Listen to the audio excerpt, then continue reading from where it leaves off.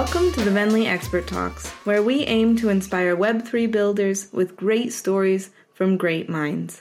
I'm your host, Alexandra Ahrens, and I'd like to remind you that you can always reach out to us on Twitter, Discord, or LinkedIn with ideas for the podcast and questions for our guests. Welcome to episode 20 of the Venly Expert Talks. Today I'm joined by Sesi Bansi, President and CEO of Blue, and we will talk about unlocking NFT gaming and DeFi value at the point of sale. So welcome. Thanks for joining me all the way from the other side of the world. Yes, the complete opposite side. Good. So if we could start out, I would like to hear about your background in life and business and kind of what brought you to where you are. Sure, absolutely.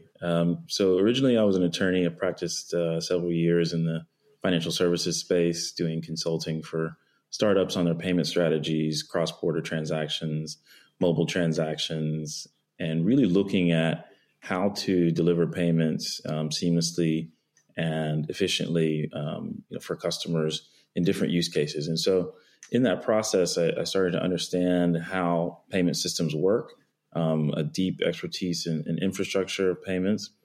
And I also realized that when it comes to payments overseas in developing countries, they don't have the traditional standard payment flows that you would expect to see, let's say in the US, right? Visa and MasterCard don't exist. And so I really got interested in how to create infrastructure. How do you create systems of payment? How do you get merchants and customers to really interact with one another and buy into a new network or a new type of payment? And that was really intriguing to me and really interesting to me. And I dug deeper and realized that there's a whole host of opportunities of alternate payment types and acceptance methods for both merchants and consumers at the point of sale that I think the world is ripe for. So I ended up looking into different waveforms, different ways of transacting, different ways of processing payments. And I realized that Bluetooth was actually a really capable solution, capable technology and waveform. And it was ubiquitous. It was in everything, everywhere. Every handset and technology that was coming out had Bluetooth in it. And it was a method that was able to safely and securely move transactions over short or long distances. And that's when I began to explore how to build a front-end network using Bluetooth technology. And that became the basis of Blue and what we do, providing touchless transactions at the point of sale for both merchants and customers. Awesome. And yeah, great. So that definitely leads us into Blue. So can we maybe touch on who some of your customers are and the kind of challenges you can solve for them? Yeah, sure. So we really provide touchless acceptance solutions for large financial institutions, payment processors, telcos, crypto wallets, and we're really a front-end waveform experience. So we're not selling directly to customers or merchants. Really, our customers are packaging our solution, white labeling it or branding it or integrating it into their suite of offerings and then delivering it into the market in the use cases that their clients demand. So it's really modular. We really come up with solutions that our clients can take advantage of in the way that you can take a transaction without the need for physical hardware, right? Using Bluetooth, you don't need traditional payment terminals. And even if you do have traditional payment terminals, you can still use Bluetooth technology and our technology to take transactions using the mobile app or the handset that the customer already has in their hand, or their phone. So it really is about empowering our clients to deliver these solutions into the market in a really efficient and seamless way.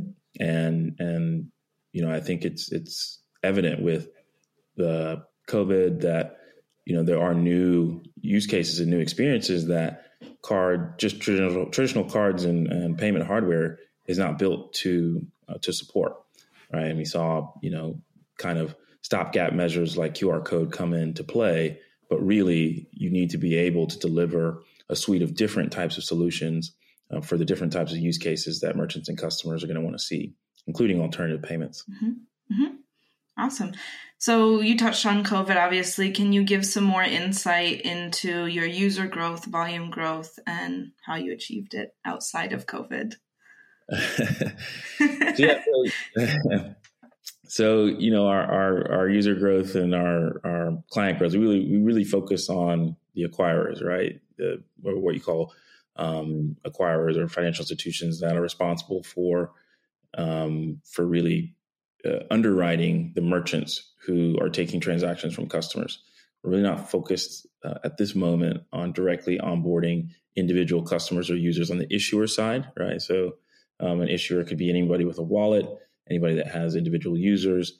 Our focus is really building the road or the infrastructure for payments to run, right? So it's all about deployment. It's all about distribution. It's all about getting market saturation and making sure that merchants are Bluetooth ready or payments ready or touchless payments ready for when a customer approaches and wants to pay in an alternative way.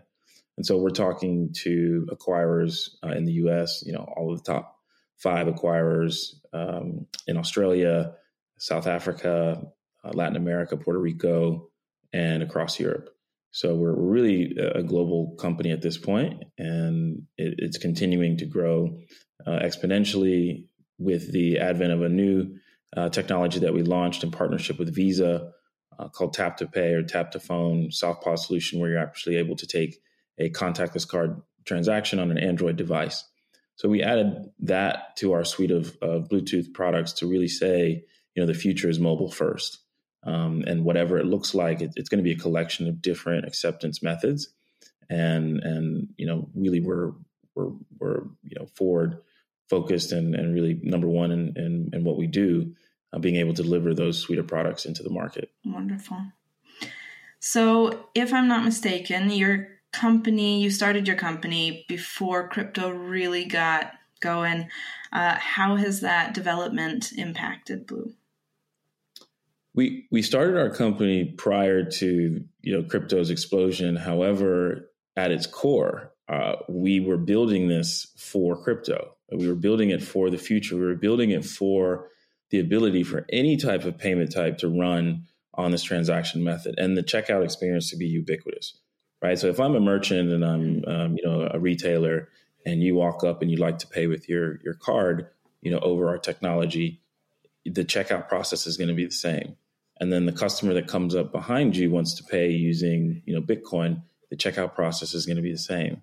And the customer that comes up behind you or the next person wants to pay using their bank account, the checkout process is going to be the same. So we were really designing this ubiquitous method of checkout, of acceptance, with the notion that crypto payments were coming in the future, but we were going to focus on traditional payments, cards, first, and really, get that use case down while we were building that roadmap and building that highway for eventually, crypto payments to come or alternative payments to come in the same way. Awesome. Okay. Looking far into the future. So with kind of that preparation and current situation of being able to use any payment anywhere with Bluetooth, how does Blue approach security? Security was first and foremost the most important thing in the transaction process for us. The way that we designed it was that we tried to make the challenge of breaking the encryption, breaking the authentication, almost meaningless on behalf of the nefarious entity, that it wasn't worth the trouble, right? So in order for you to intercept our technology, you have to, break the device ID on the phone. You have to break our encryption code on the phone. You have to break our Bluetooth encryption. And then the information that you obtain at that point, you need to be able to break the security in the cloud that's accurate or securely storing, the actual payment information, right? There's no clear text payment information actually moving over Bluetooth at the point of sale, which is very different than what happens when you swipe a card or dip a card or tap a card or even your Apple Pay, right? There's some security protocols that go into that process because you're actually moving, what underneath all of that is your actual card information. And so we said, you don't really need to do that when you're in a mobile first environment. You can have, references to the actual information and still be able to create a really beautiful checkout experience and keep the sensitive data, off of the devices themselves and really do all that computational and secure, data mapping and routing and switching in the cloud, which is a much more containable environment for doing that. Great. Then let's dive in with kind of the broad question here. What does it mean to unlock value at the point of sale?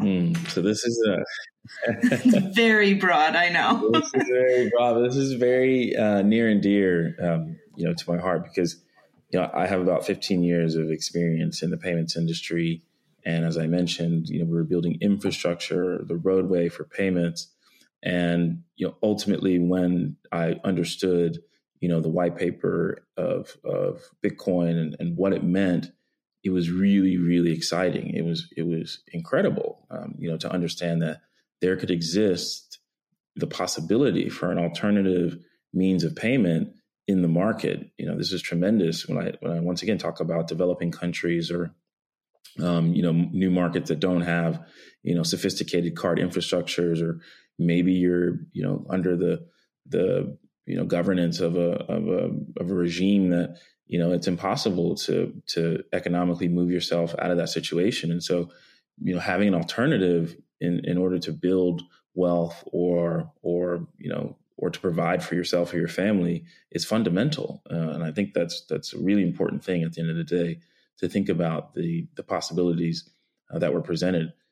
What I'm kind of perplexed about is that there actually hasn't been any significant movement in the quote unquote crypto space to make a real currency, to make a real alternative payment method or infrastructure at the point of sale. And we've kind of just moved on to NFTs and what we're calling Web3. But what is the ultimate real question of this beauty of this white paper hasn't been addressed in any significant way that I've seen. And so that has really been my focus, as of late. Well, the entirety of the business, but as of late is really coming back to that original question and saying, how does it work, right? There's so many algorithmic proofs out there and different protocols and different blockchains, and that's great. Backend infrastructure is great, but how? How does it work? How am I, as a customer, when I walk into a retail shop, going to actually pay for a good or service with an alternative payment method or a digital asset? How is that process actually going to happen, right? I can tell you how it happens with a card. I can tell you how it happens with a bank account. It's very easy, to lay out the infrastructure for how that actually happens.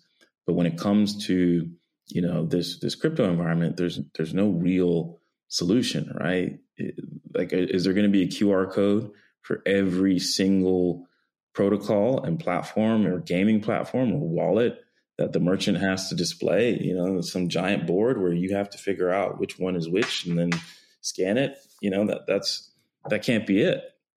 And I think that's a really important, question that has to be addressed and that has to be solved.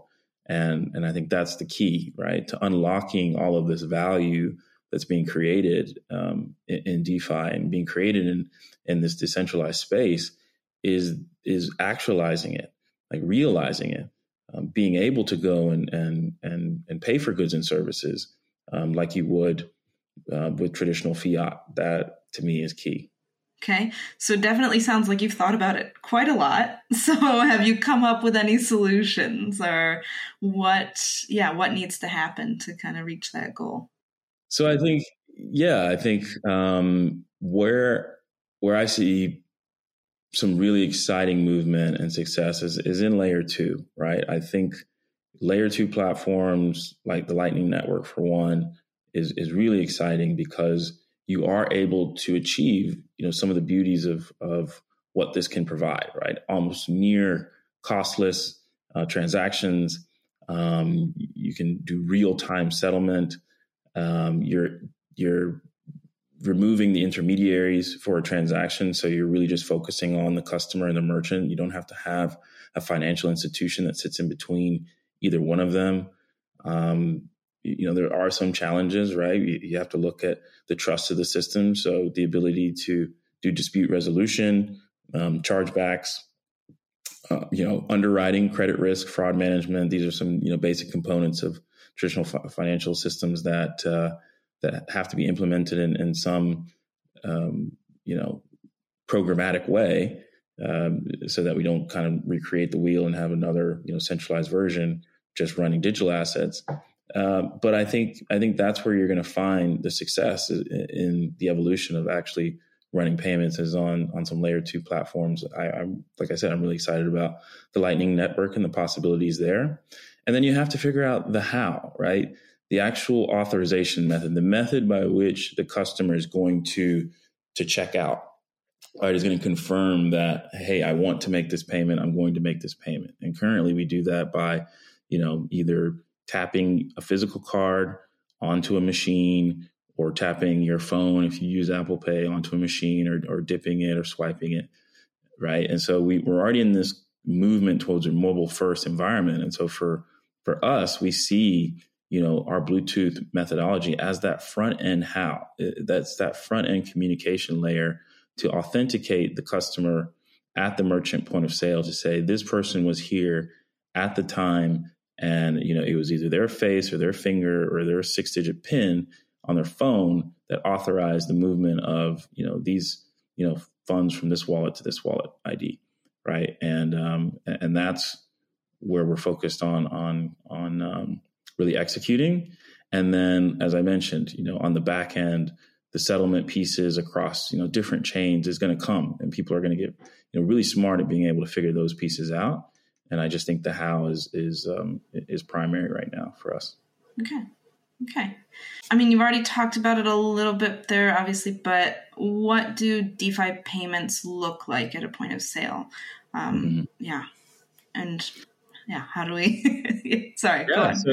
So I would say, I'll just take our platform, for example, right? So sure. Our goal is not to onboard individual users or customers onto like one singular wallet, right? It's that every wallet, imagine, is just connected to the network in some way, right? This Bluetooth network that we've created that's being distributed via SDK into your wallet, right? It could be your MetaMask, it could be, your Venly, it could be, any mobile facing application can now become the wallet, right? Come the payment item for the customer on their mobile device. And so when they approach the point of sale, they have the ability to choose how they want to pay, right? Maybe I want to pay with my credit card at this particular merchant because I'm getting certain rewards or points there. Or this merchant has a partnership with this particular crypto wallet or this gaming platform where I can get some type of rewards or access to some type of NFTs. So I'm going to pay with my crypto wallet at this particular merchant. And so you're creating all these different ecosystems between real world physical retailers and then what's happening in the metaverse, right? So you're actually bridging that gap and allowing people to earn rewards and to earn, value, doing what they're doing, whether it's play to earn, and then taking those rewards or those tokens and spending them at, merchants who are connected in that space. And it helps the merchants drive, particular business into their locations from a specific demographic, right? These communities are incredibly connected and they're really vocal around, what they're supporting or who's supporting them. So I think it's an opportunity for, brick and mortar retailers or even online, e-commerce retailers to get involved in the token flow in a really significant way. But there's got to be some process for authorizing those transactions on the front end for doing that. And so, that's how I see it getting really cool and really creative, is being able to make those decisions as a customer as to how I'm going to get the most value out of which, payment type I use, depending on where I'm shopping. Mm-hmm. Is there a timeline you see for that, or is there a way that those brick and mortar shops can get involved now? Or honestly, how far in the future do you feel that's going to be? They can get involved now, but I do see there's going to be some time, right? Because you have to present the network effect, right? Like, so we are the sum of probably, a 5-mile radius of purchases, right? So I think the average person makes about 29 transactions a month on their debit card. Most of that is for, typical, goods and services, grocery, pharmacy, gas, these types of things. So in order for me to maximize what's going on for me in the quote unquote real world and what's going on for me in the metaverse, you're going to have to see some crossover between those types of, we'll call like anchor, retail locations and these metaverse platforms before I think you really see some like real traction taking off. And you can have these, one-off use cases where you have particular brands that are key to the community and say, hey, look, especially from like online e-commerce, let's say you're a particular brand and you make hoodies. So maybe you make a hoodie that's inside one of these play to earn games that, can be bought using tokens that are earned by playing the game only, right? You can only pay for the hoodie using the token. So now you've created this like feedback loop between, the players and, your retail, shop online to bring them in. So those are kind of things that I'm sure will be popping up and that we'll be seeing kind of these unilateral, collaborations between, real world physical retailers and brands and what's happening in the metaverse. Mm-hmm. Mm-hmm. Okay. Yeah. So obviously when we're talking about funds and money, there's going to be a lot of regulation involved. So with the current regulation efforts and KYC and AML procedures, will it be, how do you think that's going to go? Is it impossible? It's not impossible, but it is something to remember that you have to have on ramps and off ramps, right? So there's no DeFi or crypto that exists without the traditional payments infrastructure, right? So everyone that's ever made money or created value in the DeFi space or in the metaverse had to interact with the traditional financial payment system, right? You had to get value in somehow, right? Whether that's by connecting your bank account or your credit card or whatever, right? Giving somebody cash and then they go put, Bitcoin in your account. It doesn't matter how you did it. You had to interact with it in some way. And there are, regulations to those institutions and how they underwrite accounts and give accounts to particular customers or underwrite businesses. Now, I do see those functions can be performed programmatically, right? The underwriting and the risk can be performed without the need to have a particular financial institution play that role, right? So what's interesting is you could have, DAOs, or you could have, governance in terms of how disputes are resolved between customers and merchants. You could have, technology that decides, like, if I buy something and the merchant, sends me an empty box and I dispute that charge, maybe then, other users, on the platform have to participate in the dispute resolution process between me and the merchant, and we're supplying evidence. And, maybe I have to over collateralize my disputes. Maybe I pay $50 for it, or the equivalent of in a digital asset. And I have to put up, 55 into escrow so that if I lose the dispute, I don't just lose, the $50. I lose, more than the $50 to protect against what we call like friendly fraud in the industry, which are, people that bought something legitimately and then, maybe they had a change of heart. And then on the merchant side, you can have different controls like, rolling reserves and that rolling reserves can be algorithmic based on the number of disputes or fraud challenges that you have, so that a percentage of your total sales, is always held in escrow. In the event that somebody does win a dispute, there is actual assets there to give back to them. And you're not just kind of like taking the money and running. So I think there will always be some level of underwriting or risk assessment or for fraud assessment in order for people to trust the system when it comes to especially onboarding or underwriting merchants, because there's just nefarious people out there. We don't want people using a system to participate in human trafficking or drug trafficking. There has to be some level of identification. But I think the functions that are primarily done by intermediaries or financial institutions or the networks themselves in a centralized manner can be decentralized in a way that still presents fairness and efficiency.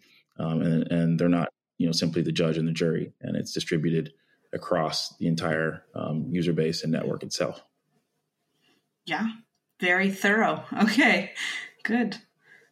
So we've talked about onboarding, or rather on-ramp, off-ramp, and you kind of talked about, more of a fully crypto world versus obviously having to go back and forth to fiat. As we move forward, though, big payment brands like Visa, Stripe, PayPal, they're going to adopt crypto eventually. Do you think there will be room still for tools and wallets that have been built up around crypto, or how will they integrate, or what's going to happen there? I always think there'll be space for these kind of like open source or private wallets and platforms and systems and quote unquote fully decentralized systems, because that is the nature of the original community that came into the space, right? And that's not going to disappear because Visa and Stripe and PayPal are wanting to get in. Essentially they're just trying to control the engagement of the customer, right? They're trying to control the eyeballs, right? Stripe would much rather you and your banks and Visa purchase cryptocurrency through them to keep you engaged, to sell you other things, right? To sell you credit and lending and some of these other products that they have. That's really the strategy here, is they don't want to lose what is the key to all of this, which is payments to, another third party wallet, right? And so you're going to see that as well from financial institutions. So I just think it creates choice. It creates choice in the market, which we really haven't had before, right? We really haven't had the ability to choose between, do I really want to use my Visa card at the, point of sale, or can I use, another just third party wallet or like something else that isn't actually running on, the payment systems, right? Like, PayPal and Venmo, they seem alternative, but they're still leveraging the existing payment infrastructure. It's still banks, behind it. But if I'm pulling out, my MetaMask or some other kind of wallet at the point of sale, it's not interacting with, any banking institution. It's wallet to wallet, my wallet to the merchant's wallet. And that has never happened before.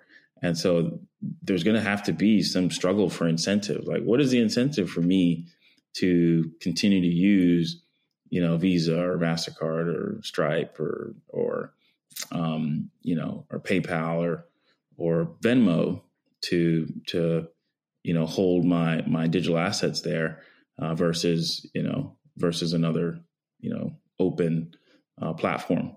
I think that's really going to be the question. And that's great. It's great for the market. It creates variety, it creates choice. And I think that breeds innovation. So I think there will always be a space for that. Awesome. Great. Do you see differences in approach when it comes to value at the point of sale for different industries or no? Differentiation in value at the point of sale? So yes, I do. I see some platforms who are looking at how to accumulate supply. So for instance, if I go to a retailer and I want to make a purchase using Bitcoin, and there's some processor or platform says, hey, we can process cryptocurrency for you as a merchant and people can come up and pay. Why would I, as a merchant, accept fiat if the customer is willing to give me Bitcoin? Why wouldn't I just keep the Bitcoin? So I think there are some platforms who are using some interesting language to talk about accepting crypto, at the point of sale, when really they're just, creating their own markets, sitting in between as an intermediary between the person who's ready to give Bitcoin and then, they're giving the merchant fiat and, getting the upside of the asset.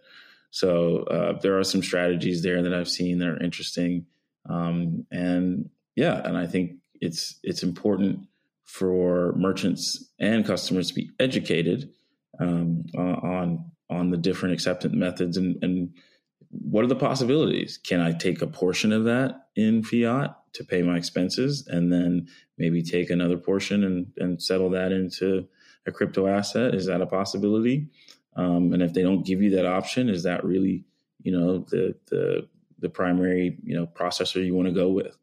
And then as an exchange or, as a wallet provider, and then you partner with, let's say, Visa or MasterCard to issue your own, card for have your customers, spend at the point of sale, it seems kind of like moving backwards, right? Like the asset is already digital. It's already mobile. They're already interacting with it. Yet when they come to make a payment, they're using a physical card on a network and a technology that was, built, 40 years ago. It seems kind of silly. So, what are you doing as an exchange to keep that forward thinking progress at the point of sale for your customers, as opposed to just kind of, going the old route and just partnering with a network and giving them a physical card? Are there other ways to allow them to take payments or to make payments, at the point of sale for merchants? Like I said, I think QR code is there, but it just doesn't create the type of experiences that customers are wanting or needing at the point of sale.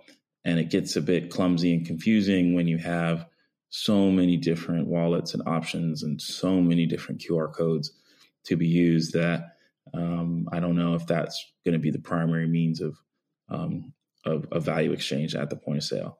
And so I don't want to toot my own horn, but, I think a ubiquitous platform that, that can take transactions regardless of the type of payment is probably going to be the preferred method. Okay. No patting yourself on the back or anything, though, for sure. Good.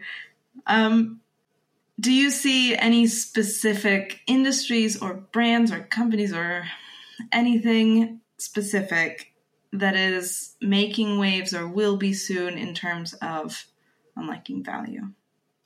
I'm really excited about the play to earn space because, well, for me, mainly because many of the users or not the players are in developing markets, which you're already seeing have a higher adoption of crypto and understanding of crypto and trading and using it to hedge against their native fiat for purposes of inflation. And so where I see the opportunity there is that a lot of these players that are, essentially earning a living is quote unquote, a lot of the marketing jargon that's going on around this play to earn. It's like, okay, well, you're earning a living. How are they spending it? How are they actually taking those funds? Are you depositing it into their bank account, back into the fiat that has some inflation risk? Are they keeping it as a digital asset and then getting hit with gas fees on conversion? Like, how can they preserve the value and then take that value and go spend it in their local neighborhoods, in their local villages, in their local communities to actually provide for goods and services? So I think there's a real opportunity to unlock something there that creates tremendous a ripple effect in how these ecosystems operate. So I think I'm excited about it. I really think that might be a really, really cool segue from what's going on in the play to earn to having these players actually using these tokens and the value that they're creating in their local communities as an actual currency. Definitely. Yeah, with play to earn or with other things, other projects happening, what tips could you give project leaders when it comes to point of sale value to really help move us forward towards this end goal? Okay. Number one, study how payments actually work now. That would be my first suggestion, because having had my experience being in traditional payments and then talking to people in the crypto space who have no idea how an actual credit card transaction works, is dumbfounding to me. I'm really like, I don't understand it. Like, that should be the first thing you do in order to build on this new,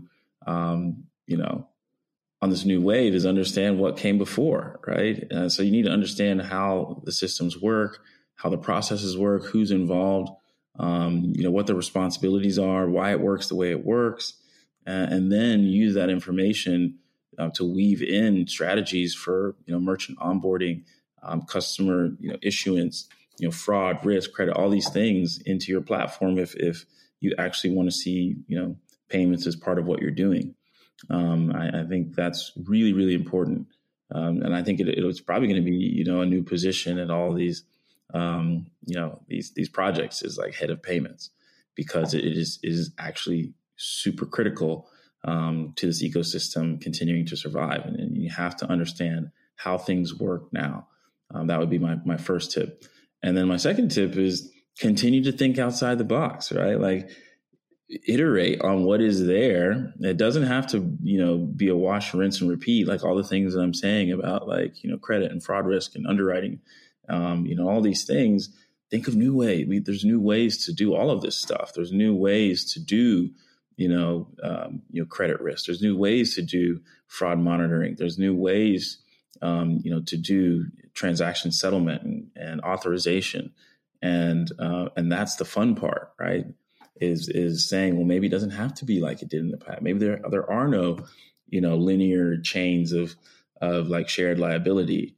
Maybe every single device or user that has the app is confirming the transaction and saying that it happened, and then that's what's being validated on the blockchain. I don't know. They're just think outside the box in terms of, after what you understand about how payments work, what can come next? What could be replaced by the traditional system? I think, and three, really talk to merchants, talk to the business owners, talk to the businesses about crypto, about cryptocurrency. What would they desire from this environment to be open to accepting alternative forms of payment? What are their needs?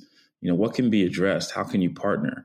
How can you, drive more customers into that physical location? How can you, open up, new communities to them? How can you provide additional value outside of, fiat to them in terms of, their treasury and how they're holding cash and doing their finances, and saying, well, you could put, our tokens on your books and this is what it's worth on the market. There's all different kinds of things that merchants are actually open to and interested in. And I think there needs to be a bridge there, between the platforms and actual, businesses. Yeah, I think that's a really great summary. Those 3 points definitely fit well together. You got to find the box, ask about the box, and then get outside the box. It's perfect. Cool. So is there anything else that you'd like to say on the topic or anything you would like to plug here? No, I mean, I just really love the space. I absolutely love the space. It is so exciting to be in. It's every single day something's new. And that hasn't been like that in this space for a very long time, right? Like credit cards have been around since the 50s, and the structure hasn't really changed at all, and the systems hasn't changed. And, these banks and processors are using code that was written in the 60s and 70s, and it hasn't changed, and nothing's changed. And every day something's changing in this space. And that's why I got into it and why I'm excited. And just keep up the innovation, the excitement, and the inspiration. So that's it. Perfect. Great. Do you have any recommendations on who we should have on Venly Expert Talks next? Oh gosh. Wow. Putting me on the spot. That's what everyone says, but I do warn you. Oh gosh, I'm like I can't think of any at the moment. I'm sorry, nothing's coming to mind. Oh my gosh! All right, well, you can call him out on Twitter later for me. I will. Cool. Absolutely. Oh, I do have one. Sorry. No, great. What have you got? I have one. You should reach out to Danny Carpio. Danny Carpio, co-founder of Ready Player DAO. Some big headlines today. A friend of mine, went to law school together. Amazing human being. Really excited for him. So I think you should definitely reach out to him. He's got a great story, and really, really excited for what he's doing. So perfect. Cool. All right. Well, thank you so much for taking your time to talk to us today about all of this. I really appreciate it. Thank you. Pleasure having me. And hopefully we can meet in real life